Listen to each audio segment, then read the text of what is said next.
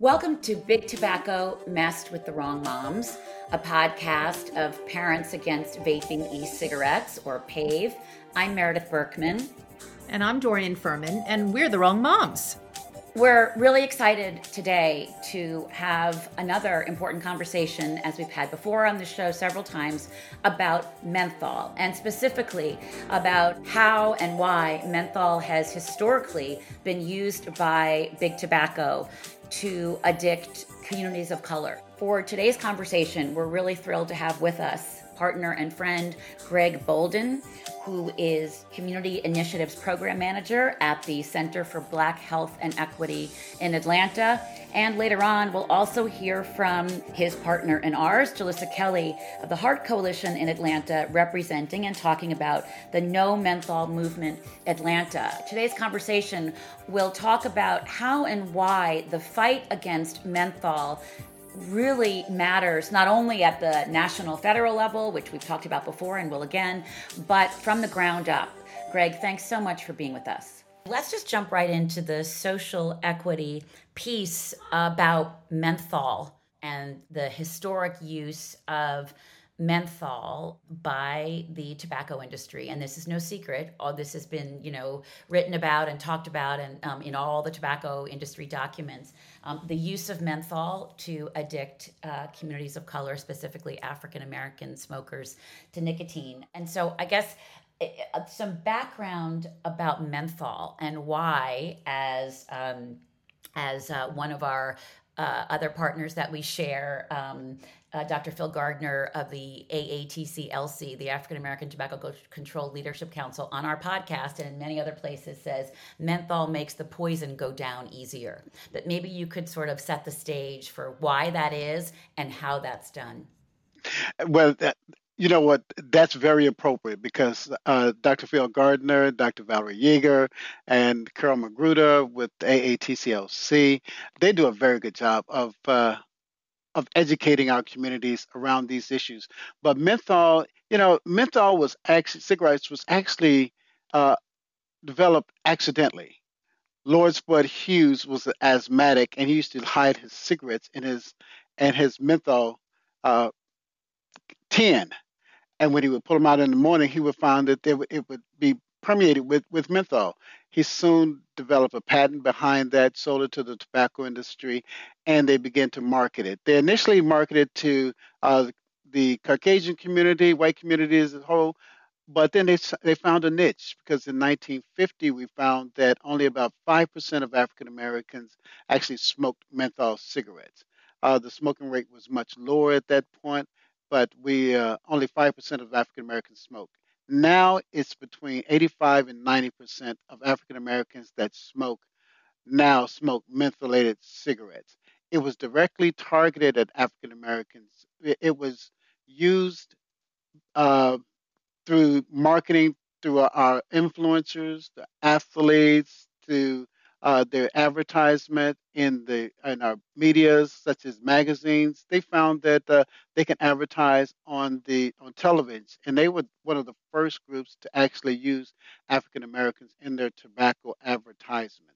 There's another piece of this that almost sounds unbelievable, but I know it's something, and you referenced the Troika, the leadership of the AATC-LC. Actually, Carol Magruder is on our board, and we've heard Dr. Val, she has written about the science of melanin and menthol, and that was something that the tobacco industry also was capitalizing on. If you could just for a moment explain that, because it shows that they were taking science and then, as you said, like the evil genius of marketing directly and creating then generational nicotine addiction, right? Of generations of families who've been harmed by the tobacco industry's marketing of menthol.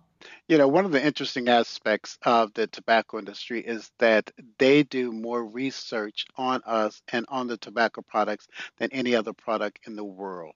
That is the most researched product ever. And they discovered that because of the melanin in our skins, the nicotine that's produced from the smoking of the cigarettes actually produces serum cotinine. Serum cotinine levels in our body remain longer in our body because of the melanin in our skin, and it processes differently. So that when a person smokes a cigarette, especially within the African American community, because of our melanin, what happens is it processes differently, but it stays in our system longer, which means that it is doing our body more harm. And while African Americans oftentimes, especially those who smoke menthol cigarettes, may smoke fewer cigarettes, we tend to die sooner and we have more health complications simply because of the science behind the use of the cigarette as a whole. And the addition of menthol and things like ammonia, the ammonia actually help with the absorption of the nicotine within our system, but those types of things actually keep us addicted longer and make it harder for us to quit. On April 29th of this year, the FDA made an amazing announcement that they were going to begin the rulemaking process to end the sale of menthol cigarettes. Can you tell us why that is so important and why that's a game changer? That rulemaking process could take up to, well, it can take more than a year. And they've had said that it's probably going to take them a year to just look at it. We don't understand why it's taking that long, but they're still looking at it. Once they make the rules, then they can say they're going to take menthol off the market, but then they're going to be faced with lawsuits. There's a long process. And that's why it is so important for local communities, and that's what we do at the center. We do capacity building. We go in, we train folks, we help them understand how to move through the process. It's important for the communities to actually go in and work with their communities and make their legislators do the right thing. And it's so very important that we do that. So, the center has been partnering with communities and groups on the ground to make sure that these menthol laws are changed from the ground up. For instance, No Menthol Atlanta. We have Julissa here with us who's going to speak a little bit more about, what they're doing on the ground in Atlanta. Hey, thank you for passing the mic over to me. We've been in the community for 20 years, so we've built trust to advocate for health equity. We had the opportunity last year of 2020 to create what we now call the No Movement ATL Coalition. The ultimate goal is to promote health equity and optimal health by reducing the burden and harm associated with mentholated tobacco products right here in Atlanta and surrounding areas.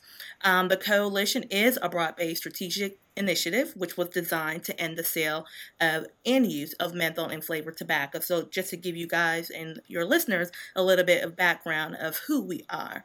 As we talk about health equity, we also stress the importance to continue to fight against big tobacco, to further address the disparities and the predatory tactics associated with marginalized communities. Greg mentioned African American. We've talked about brown and black communities.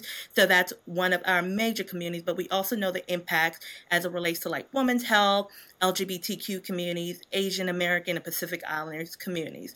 Once again, thank you all for having me on the line today. I also want to mention that November is Great American Smokeout, which is an annual intervention held on the third Thursday of November by the American Cancer Society. Wow, that is so exciting. The Great American Smokeout it's been around for a while, but to have such an amazing local involvement and community effort is so fantastic. So thank you for sharing that and letting us know. And it's so fascinating because big tobacco has been around for a while. The Great American Smokeout has made such strides getting people to quit. As you said, if you quit for just one day, then the next day is another day, and it's one day at a time, and before you know it, you're cigarette free. Vapes are also part of big tobacco and their new initiative to trap kids. And as we all know, 95% of smokers begin smoking before the age of 20 or 21. So it is so important that they initiate youth with menthol, with e-cigarettes, with cigarettes, with high-tech devices. So they're always shape-shifting, but with people like you and us, and we're just going to keep sounding the alarm. So thank you so much. Yeah, thank you, Dorian and Meredith, and also Greg. And just like you mentioned, Dorian, e-cigarettes do play a role in this message that we're delivering.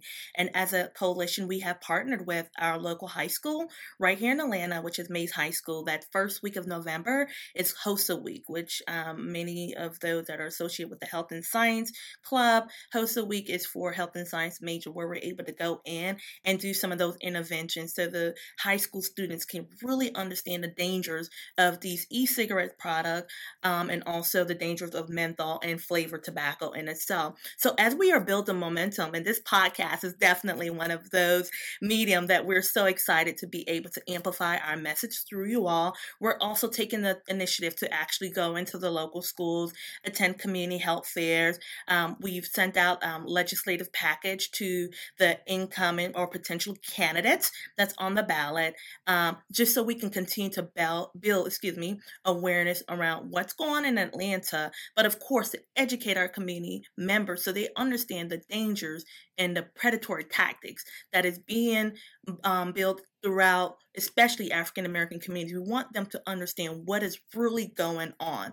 So thank you for giving us the opportunity to speak with you all this evening.